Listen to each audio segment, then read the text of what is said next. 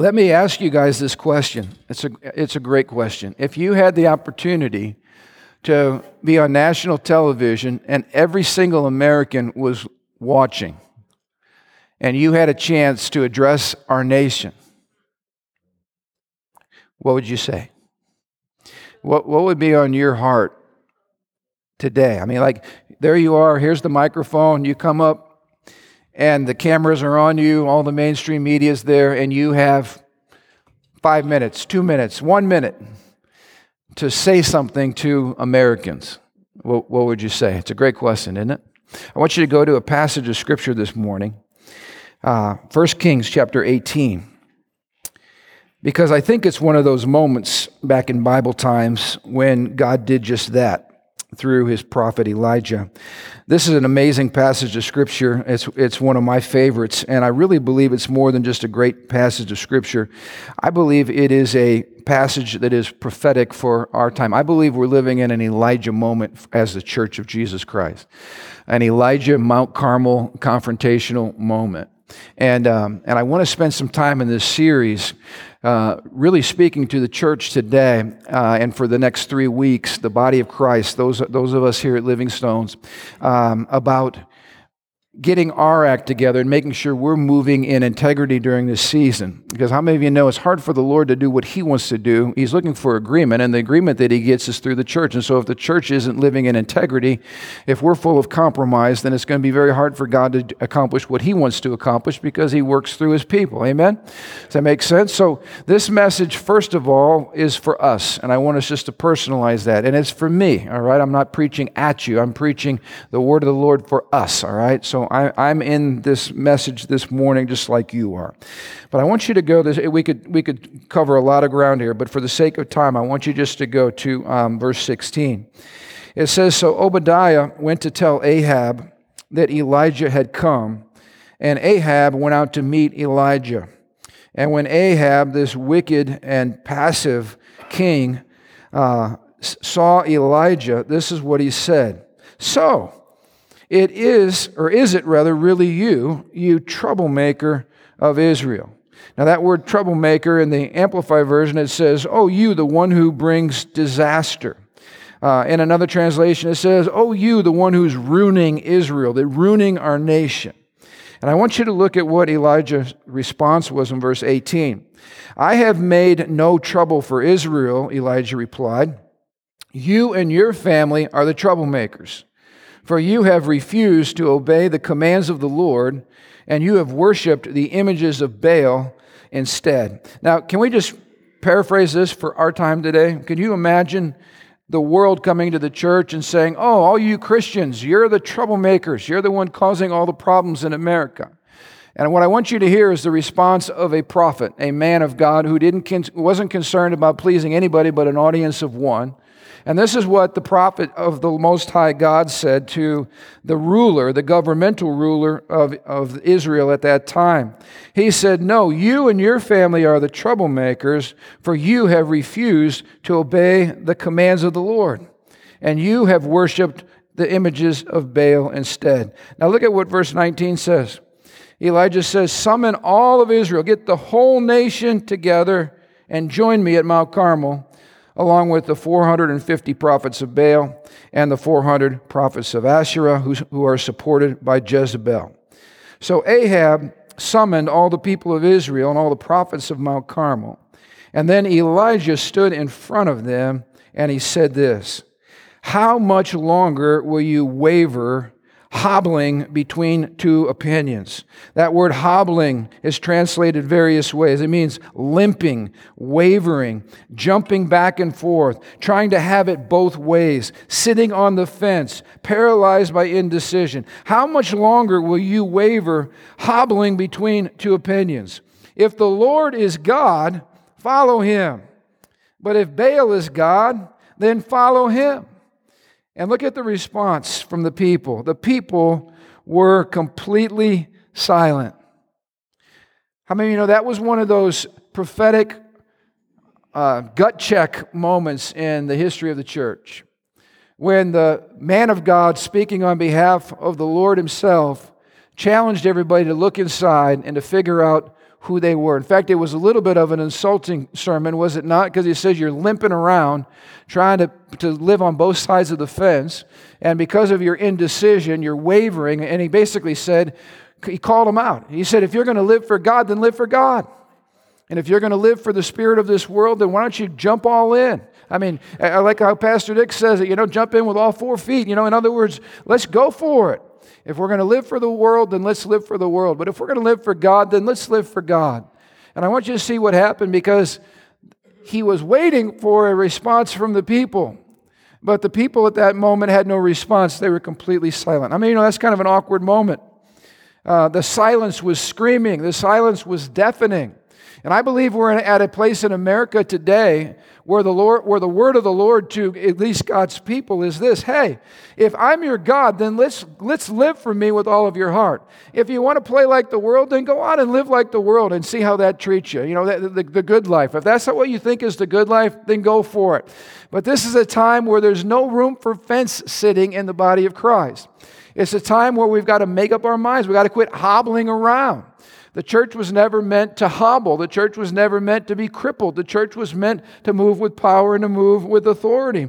So here's the situation. We really have two competing worldviews colliding at this very moment. We've got the prophets of Baal. Well, who was Baal? Baal was the Canaanite fertility god.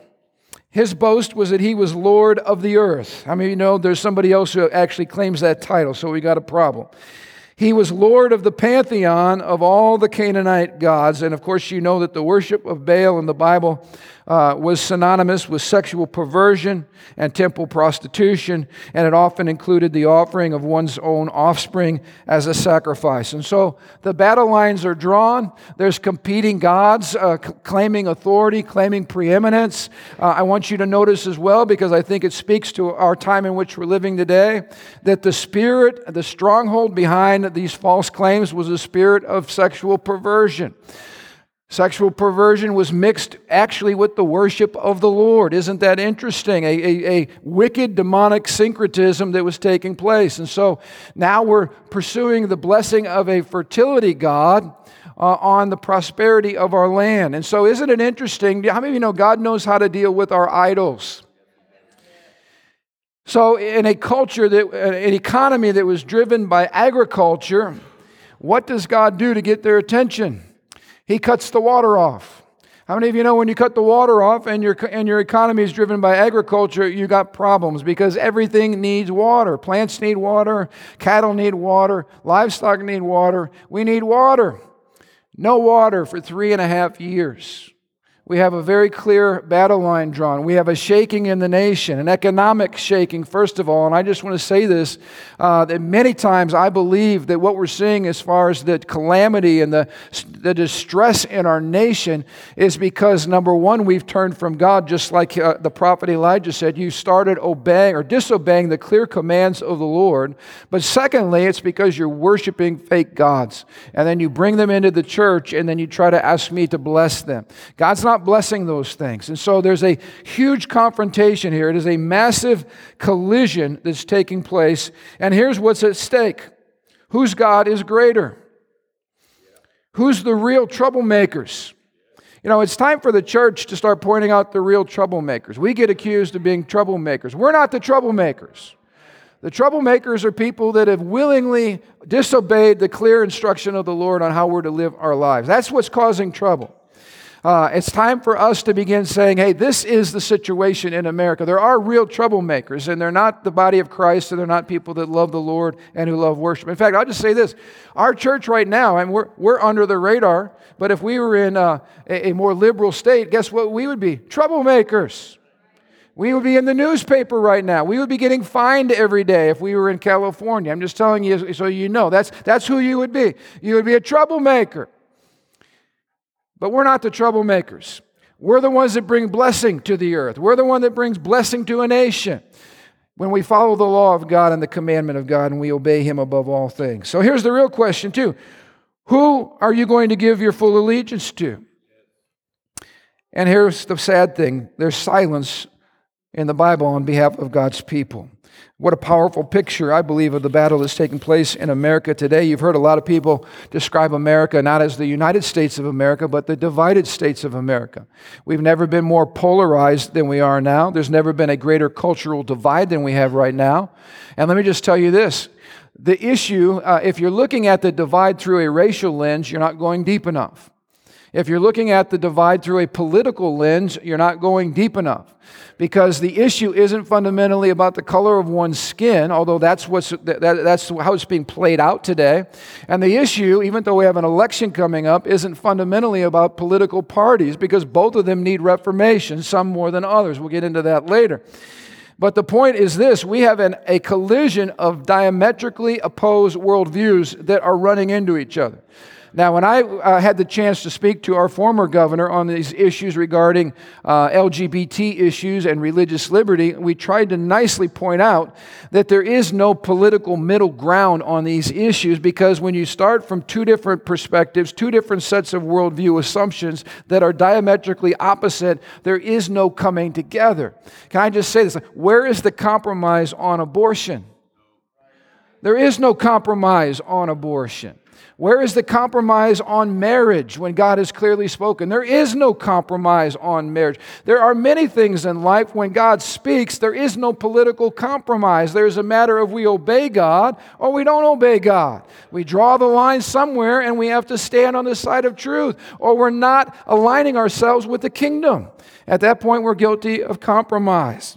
And so we're finding today, if you notice that the folks that hate Christianity in America and hate the influence of the gospel, they keep trumpeting the fact that Christianity is shrinking in America. But can I just tell you something? True Christianity is not shrinking in America. True Christianity is thriving in America. What we're seeing is what they call the religious nuns, not N-U-N-S, not Catholic nuns, but N-O-N-E-S, nuns. You've probably heard about these folks. They claim no religious affiliation at all. They are people that once were Christians and who now consider themselves nuns. When they fill out something that asks them for their religious affiliation, they check off none. That group is growing in a huge way in America. Can I just make a declaration to you? Great! I'm glad that group is growing, because that represents cultural Christianity. It represents people who they claim to be Christians because they're not Buddhists or Hindus or some other faith. They are cultural Christians. They're this deep. It's a veneer on the outside. They're hoping to go see the big guy someday, and when they die, hey, I hope it all turns out. That's not the kind of people. That is not the gospel.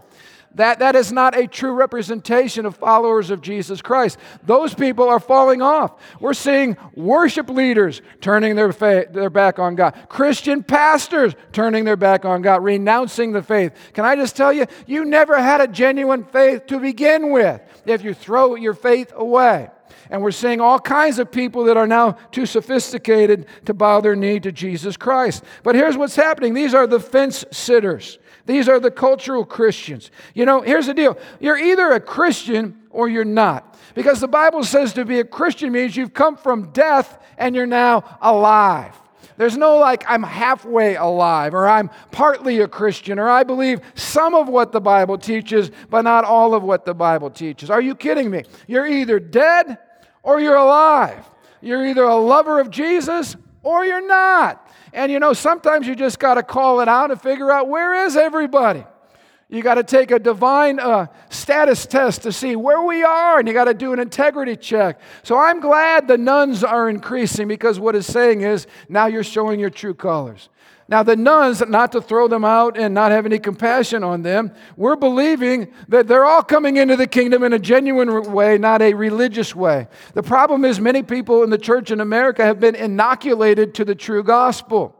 I mean, you know, when you get inoculated, everybody talks about the vaccine. The vaccine's that's going to save us, right? What's a vaccine? They inject you with a little bit of the sickness, so you build up an immunity.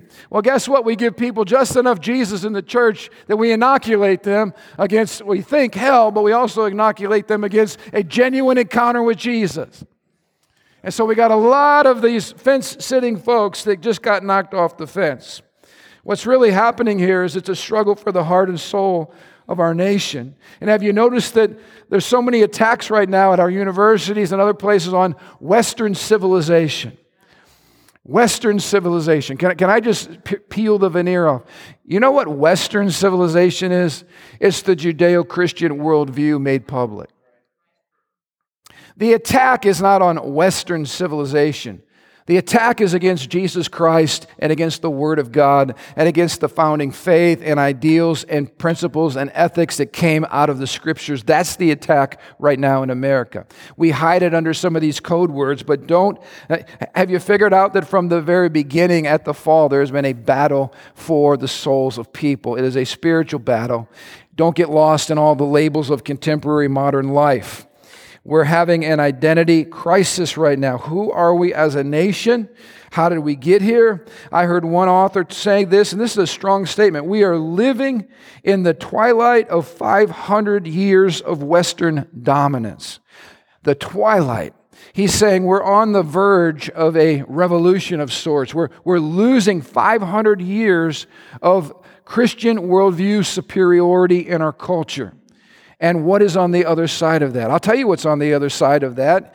Barbarism, paganism, violence, perversion. I mean, we're not getting more progressive. We're looking to go back. We're looking to sell our birthright and go back to what we've been delivered from.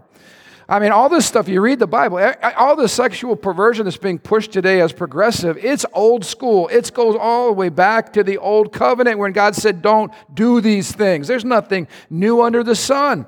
So we don't want to go backwards. We need to go forward. But here's the problem. We have been witnessing, and say amen if you've seen this, a gradual, unrelenting rejection of the Judeo-Christian worldview. It is unrelenting. And I've had people make fun of me, say, oh, you whining about being persecuted, you're losing your religious liberty. Listen to me. I'm not trying to pretend that America is still way better than everywhere else in the world. We are. We're not like Iran and Iraq. Praise the Lord. We're not like communist China. Hallelujah. And I don't want to be like them either. But we have all witnessed a growing hostility to the public expression of our faith. I mean, the cancel culture is all around us. If you disagree, you're canceled. You're fired. You lose your job. You're attacked just for simply having an opinion and believing the wrong thing. Or how about this? Being on the wrong side of history. We have seen a progressive and aggressive secularism that's taken root in our universities. In fact, I'll say this, much of the poison that's coming out right now and the violence in our culture and the hatred for America comes from our public universities. It's your tax dollars that are going to fund all of this garbage. Imagine spending your hard-earned money to undermine the very ideals that have led to us being the greatest nation in the history of nations and the most prosperous nation in the history of the world. It's insanity.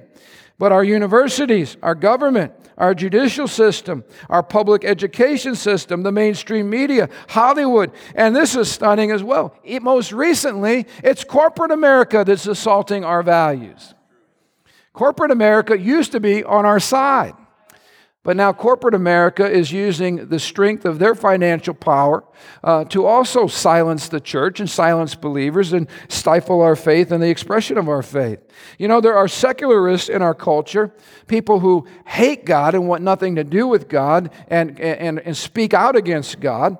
But how many of you know secularists are different than those who are secularized? You can be in the church and not hate God, and yet become secular. Well, what do you mean by that, Pastor? Well, the secular person simply acts as if there is no need for God. Think with me for a minute how we do church these days. If I hear another megachurch pastor talk about taking a survey, does anybody see in the Bible where anybody took a survey before they made a decision? Whatever happened to fasting and prayer? Whatever happened to thus saith the Lord? The scary thing is we actually run our churches as if we don't need God's help. And I just want to tell you, I shared with you before, when a spirit of independence because of the blessing of God grips your heart and you actually act like you can do this apart from God, apart from His presence, apart from His Word, apart from holy desperation, we've become secularized. And the church has become secularized. Can you just publicly declare with me this morning, we better do church like God exists and like we need Him more than the breath we have in our lungs, or we're just a religious institution where God's presence is no longer there. I shared with you before about this phrase. It's a powerful phrase. It's called the cut flower civilization. I want to do something for the next 4 weeks because I want you to watch it. I felt like this is a prophetic scene that God wants to put before us. Honey, if you could grab those flowers for me. I might have to take a rest after I carry this because catch my breath. Well, yeah, this is perfect. This is perfect. This represents our nation right now. It's beautiful, isn't it? Well, no, it actually once had a lot of beauty, but it's starting to show some signs of wear and tear. Am I speaking to the right crowd? Wear and tear. Well, why is there wear and tear? I'll tell you why there's wear and tear. Because as soon as these flowers get cut off from their source, it doesn't matter how pretty they look. It doesn't matter how much water you put in there. It doesn't matter. Let me see if I can even get them back in. All right, there we go. It's only a matter of time. As soon as they're cut from their source, they start to die. Can I just tell you something? The prosperity that we have now looks like that. And it's getting worse.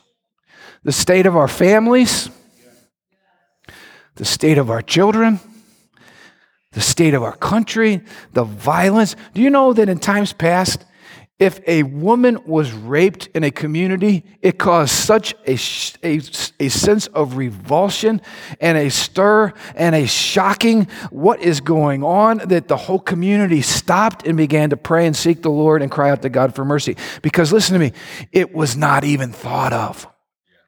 Now it's everywhere. The violence that we're seeing, everywhere. Just senseless violence. Everywhere. What's going on? When you cut the roots, you can only pretend that the beauty is going to last, but it's not going to last. It's going to get uglier and uglier and uglier. For the next 4 weeks, I'm going to leave these flowers right here. And I want you to look at what's taking place in the flowers, because what happens is when you reject God and you reject His word and you turn your back on Him, you cut the flower off and then you thank God for all, you don't thank God, you enjoy the blessings of the fruit of the Christian worldview. Isn't it amazing today? We have the freedom to attack the freedoms that led to the freedom to attack the freedom, if you know what I'm saying. I mean, it's nuts what's going on in our country today. We're literally biting the hand that has fed us. That's why I wish I could put every single American on an airplane and get you out of America. I don't care where we send you. Send you somewhere to where you realize you are living not in an oppressive nation, but in the greatest, most free nation that the world has ever experienced. And there's a reason for those freedoms. His name is Jesus. It's the Word of God. It's people who've honored Him and made sacrifices. And yes, we have not been a perfect nation. Those nations don't exist. But we have been a nation in pursuit of truth and righteousness and equality and justice. All those words are meaningless apart from the Christian worldview. Absolutely meaningless. We're enjoying the beauty of the flowers while we sever them from the roots that are responsible for their life and for their flourishing. Christopher Dawson said this: "We are only just beginning to understand how intimately and profoundly the vitality of a society is bound up with its religion. It is the religious impulse which supplies the cohesive force which unifies society and culture. A society which has lost its religion becomes sooner or later a society which has lost its culture." Why are we blown apart right now in disunity? I'll tell you why. Because we are no longer one nation under God. Have you noticed some of the political advertising that's going out? We are one nation. I'm waiting for the rest. They don't leave the rest. They don't add the rest. They've taken that out. We are not one nation apart from God. There has to be a unifying force and factor that pulls everybody together, the pluribus unum, all right? Out of many, one. That what makes us one is our worldview. When you don't share a worldview, you're not one. You're a bunch of competing factions striving for power, and that's exactly what we see in America today.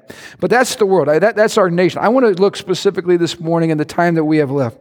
I want to look at the church of Jesus Christ. So let's shift our focus to the church. How many of you know the church of Jesus has always been called to go against the current? Because when you're in the world, the Bible says be in the world, but don't be of the world. Amen? Now, some people have perverted that, and they interpret that to mean go hide in the closet and wait till Jesus comes. That's not what that means. How many of you know we should be trumpeting the truth and the vitality and, listen to me, the superiority of our Christian worldview everywhere we go? The argument is always this. Whether it's for marriage or whether it's for sexual purity or whether it's for restraint or morality or whatever, the argument is, look at what God is doing in our midst. Why don't you come join us? In other words, become part of a superior people with superior values, with superior blessing because God is in our midst. We're called to make the world jealous, not to hide. We're called to make the world jealous of who God has made us to be. How many know we're called to be not conformed, but transformed by the renewing of our minds?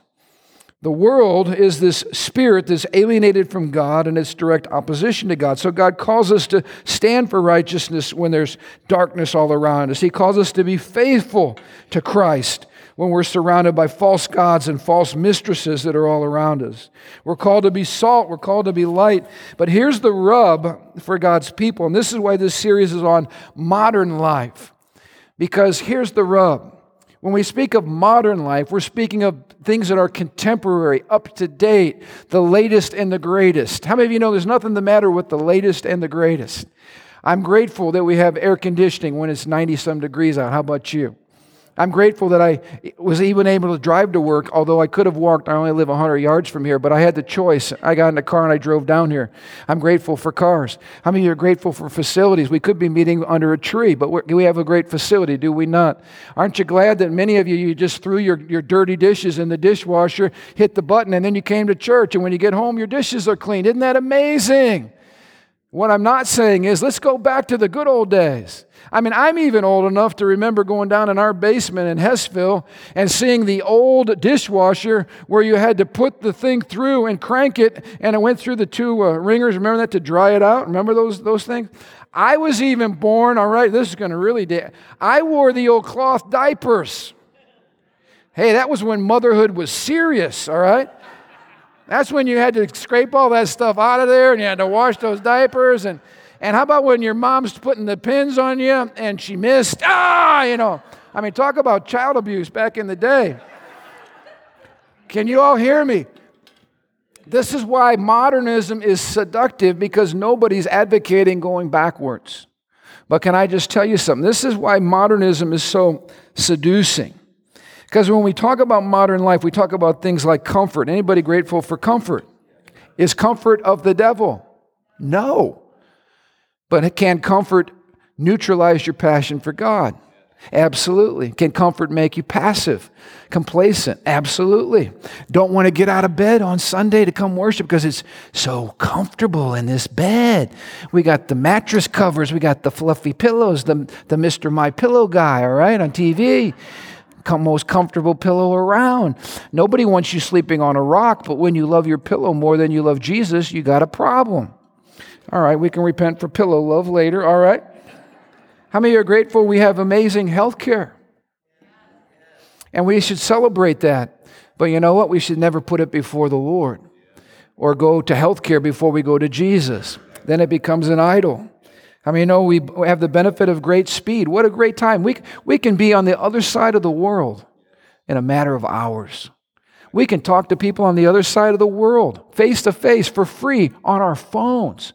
How many this is modern life? Isn't that amazing? Speed. How about power? Man, aren't you glad you don't have Tommy? Aren't you glad you're not cutting trees down with a butter knife? I just cut a couple trees down. Thank God for a chainsaw. And then we had to move some of the big pieces. Thank God for tractors. Power. Can you imagine living without any of the conveniences of modern life that we have right now? But here's the challenge.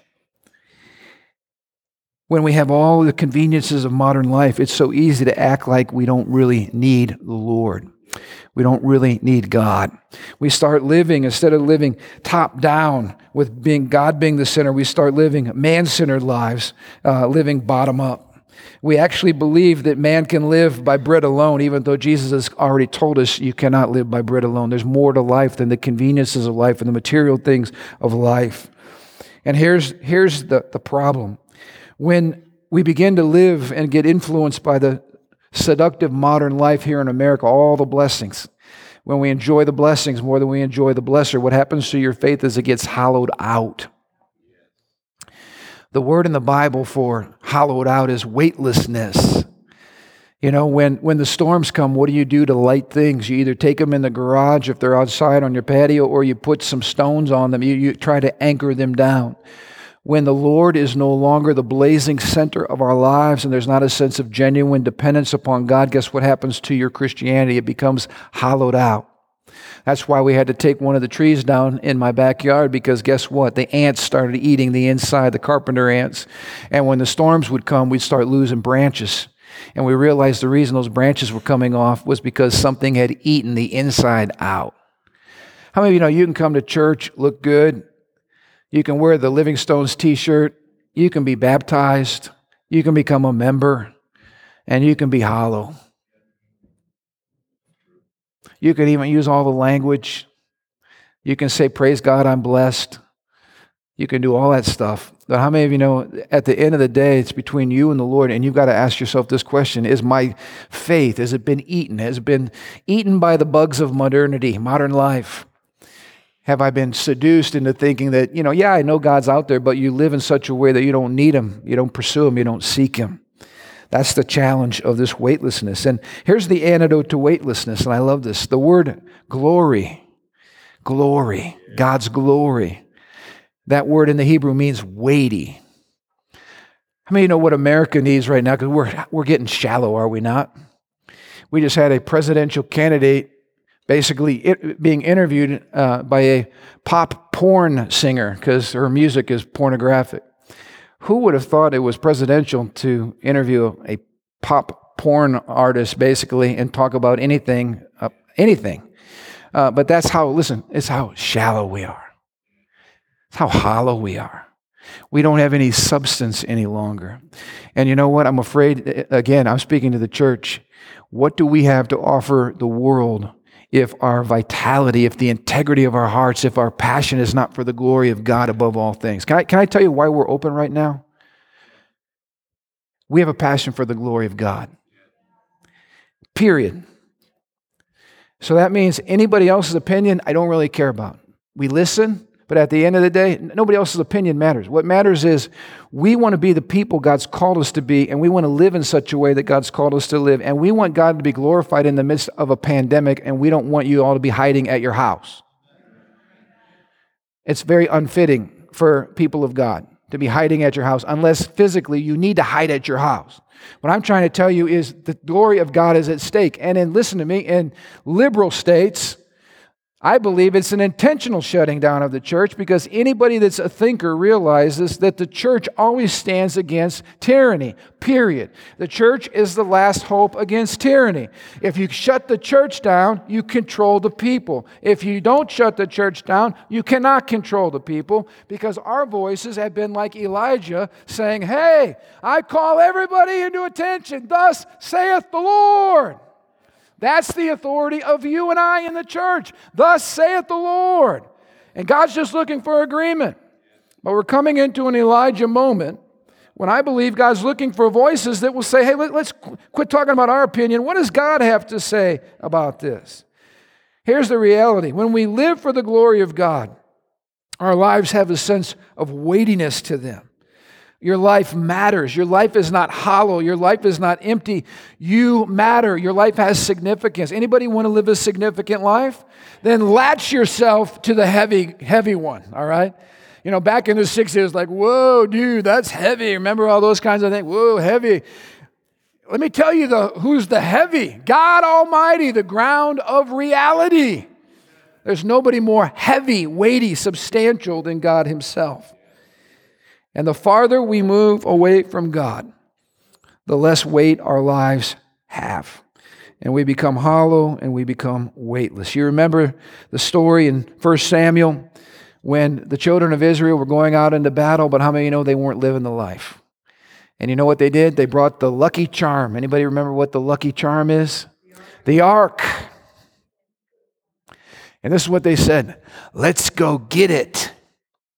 I mean, you know, whenever God and his presence becomes an it, you're living a shell of your faith. Let's go get it. When the ark becomes a good luck charm, well, guess what? God says, I ain't playing good luck charm. You can bring out that box, but I'm nowhere to be found because it's not the box. It's the glory that dwells over the box. Okay, this is a box. Where you're at this morning, it's a box.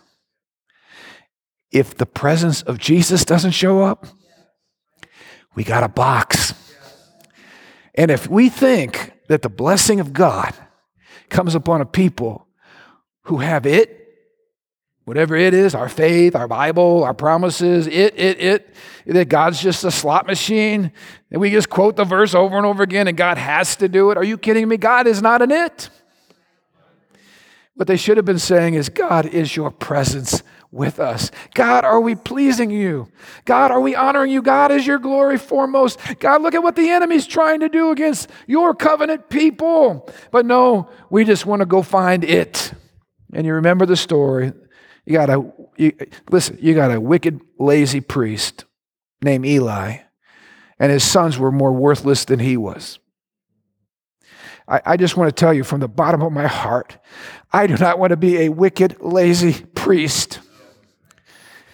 I want to carry weight on my life. How about you? We're all part of the priesthood of believers, are we not?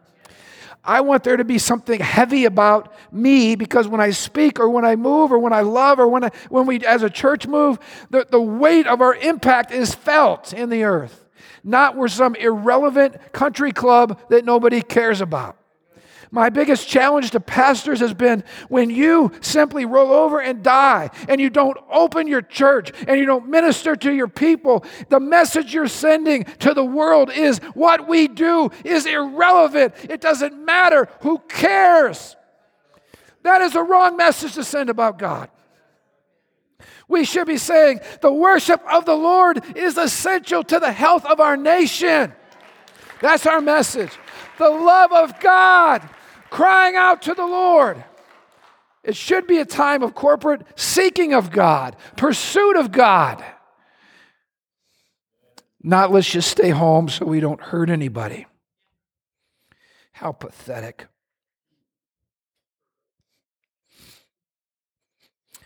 They had religion without substance. They had a form without power. They had ritual, but they didn't have presence. And I just want to say this too. We're dealing with growth problems. Praise the Lord. We're touching people. We're having to add more services. Praise the Lord. That's a good thing. But at some point, if all that happens at the cost of God's presence, we're just doing religious stuff. So if our concern is going to be, oh my gosh, we got to hurry up and get out of here because the parking lot's getting messy. I just hope, I'm just saying this to you, I hope you would rather be at a church that has a messy parking lot, but has God's presence. Or at a church where you have to be patient to get into the building because there's so many people hungry for God and we haven't been able to build fast enough to catch up with Him. But I'll tell you what, I don't ever want to compromise the genuine, authentic passion for the Lord and hunger for His presence and desire to follow Him and serve Him and obey Him no matter what goes on out there, no matter what the media says about us, no matter what your neighbor says about us, but that we would have one passion in mind, and that's Jesus and Jesus only. That's what the church is supposed to be burdened with. One other passage I want to share with you, and I might be causing a parking lot problem right now, but here we go. Daniel chapter 5, King Belshazzar. This wicked king watched what God did to his predecessor, Nebuchadnezzar. Thank you. You all know what happened to Nebuchadnezzar when he got too big for his britches. He ended up acting like an animal, eating grass out in the field. You all know what happened when all of a sudden he came to his senses by the grace of God. He said, God is the one true God, not me. I'm just a little step above a cow eating grass in the field. He was humbled. The next king comes along. You know what this king has the audacity to do? To go in and to get the articles that they stole from Israel after Israel turned their back on God. The temple articles, the gold, the silver things, the goblets that were dedicated to the worship of the Lord. This king goes in, takes all those things that are holy. That's what it means to be holy, to be consecrated for God's purposes. Takes the holy vessels, throws a party, a lewd party, and in the midst of the partying, God shows up. Well, not all of them, just his hand. And he begins writing. Remember that? He begins writing on the wall. The Bible says the king's knees were whacking together. His face turned pale. And this is what God said. And may this never be spoken over any of our lives. You are weighed in the balance and found weightless or wanting. How many of you know there's a day coming God's going to take our lives and put them in the balance?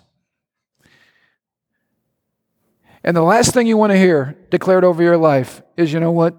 You're hollow, weightless.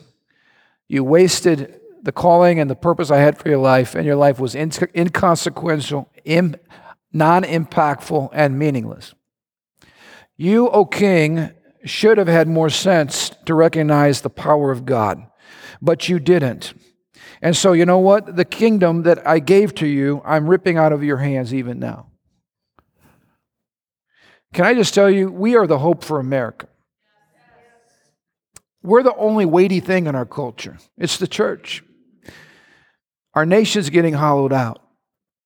And the solution is the body of Christ. The solution is not to be a nothing like idols are. Idols are nothings, but to be a something. And that something is to be the people of God. So here's where we're going to go the next few weeks, because here's the challenge before us.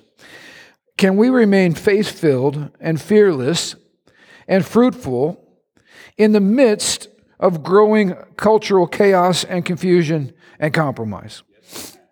Can we do that? I believe this is such a time where God is literally gathering the dry bones. Can you hear the rattling, all right? Can you hear that? There is an army that God is going to raise up. And there is a voice that God is trying to get out to his people. And it's a voice of hope, and it's a voice of love and compassion. But listen, it's also a voice of truth.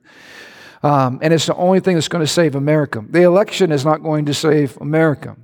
We'll get to that in a little while. The Church of Jesus Christ is the hope for America. And I don't know about you, but I'm asking God, as we're singing the songs, first about rehearsing the goodness of the Lord this morning. Oh, it touches my heart. The kindness of God. But then on top of the kindness of God, Lord, may we not be holding you back through unbelief and pride and carnality and compromise. Can I just share with you, some of you guys are going to be confronted in this cancel culture. You're going to be confronted with whether you fold up your cards and quit or whether you actually stand up for what you believe in the marketplace. And some of you, it might cost you. Can I just tell you, the cost is nothing compared to the reward? One last thing. I'm out of time. I'm going to take 2 minutes because I'm the pastor. I can do that. All right. One last thing. Right before the confrontation on Mount Carmel, do you remember what happened? Elisha goes to a widow. Remember that? And he says, hey, make me some food first and then make some food for you and your son. Seemed like a very selfish thing, but what he was representing was the Lord. And he said to her, if you'll do that, you'll never lack for the rest of your days. Remember what happened on Mount Carmel? What did Elijah do after the altar was made? What did he pour on it? Gasoline? Water. What was scarce? water. He poured, people literally, their tongues sticking to the roof of their mouths. He's pouring liquid gold, because that's what it was. It was the most precious thing. He's pouring it. And then he says, do it again. And then, ready for this? He said, do it again. Because listen to me. When you serve the true God, Elijah knew that rain was coming. How many of you know a human vessel does not contain a lot of water? A cloud, one little cloud, one meager cloud, holds a lot more water than any of the biggest vessels we could ever gather. Elijah's going, pour what is precious to you on the altar. Give what is precious to you. Give what is limited right now in your hands. Give me your all. Be all in. And if you'll do that, I've got a rain cloud coming that's going to make what your sacrifice is look like nothing. You know, it's not about sacrificing for Jesus. Whatever we lay down for the sake of the gospel, we get an increase back. How many of you know it's just time to be all in? It's just time to have a fresh consecration to the Lord. It's a time to say, God, I don't want to play around with the world. And I just encourage you this morning. In fact, I'd like some of our leaders to come. Sometimes it's just good to agree with somebody, just to say, Lord, I need to confess this. If you've got hidden stuff in your life, get it out. This is a no shame, no guilt, no condemnation zone. We're all sinners. We all need more of God. But don't play with your sin. Don't compromise with your sin. Don't sleep with your sin. Don't wink at your sin, because it will kill you. It will kill you. Stand to your feet with me. Don't forget, we got marriage class today. It's going to be powerful. Also, don't forget, please lend a hand. Let's help come together on this band of brothers. It's going to be a life-changing event. Pray with me, will you? And let's just surrender to Jesus. Lord, we give ourselves to you wholeheartedly. We give ourselves to you with everything in us, God. We ask you to just slay our self-will, slay those idols in our lives, those weightless things that keep us from a life of genuine impact. Lord, as a church, I ask you for a spirit of repentance over this next month, that it would weigh heavy on us, that you would deal with us, that you would awaken the dry bones. We say prophetically, come alive in Jesus' name. I say that over the church. Awake, church. Let our hearts beat with fire and passion like we never have before. God, give us boldness in this hour. Boldness in this hour. And Lord, we ask you right now just to come. Strip us of our idols. Give us more of you, we pray. In Jesus' name, amen, amen. Hey, we love you guys. If you need prayer, come on down. Respond to the Holy Spirit.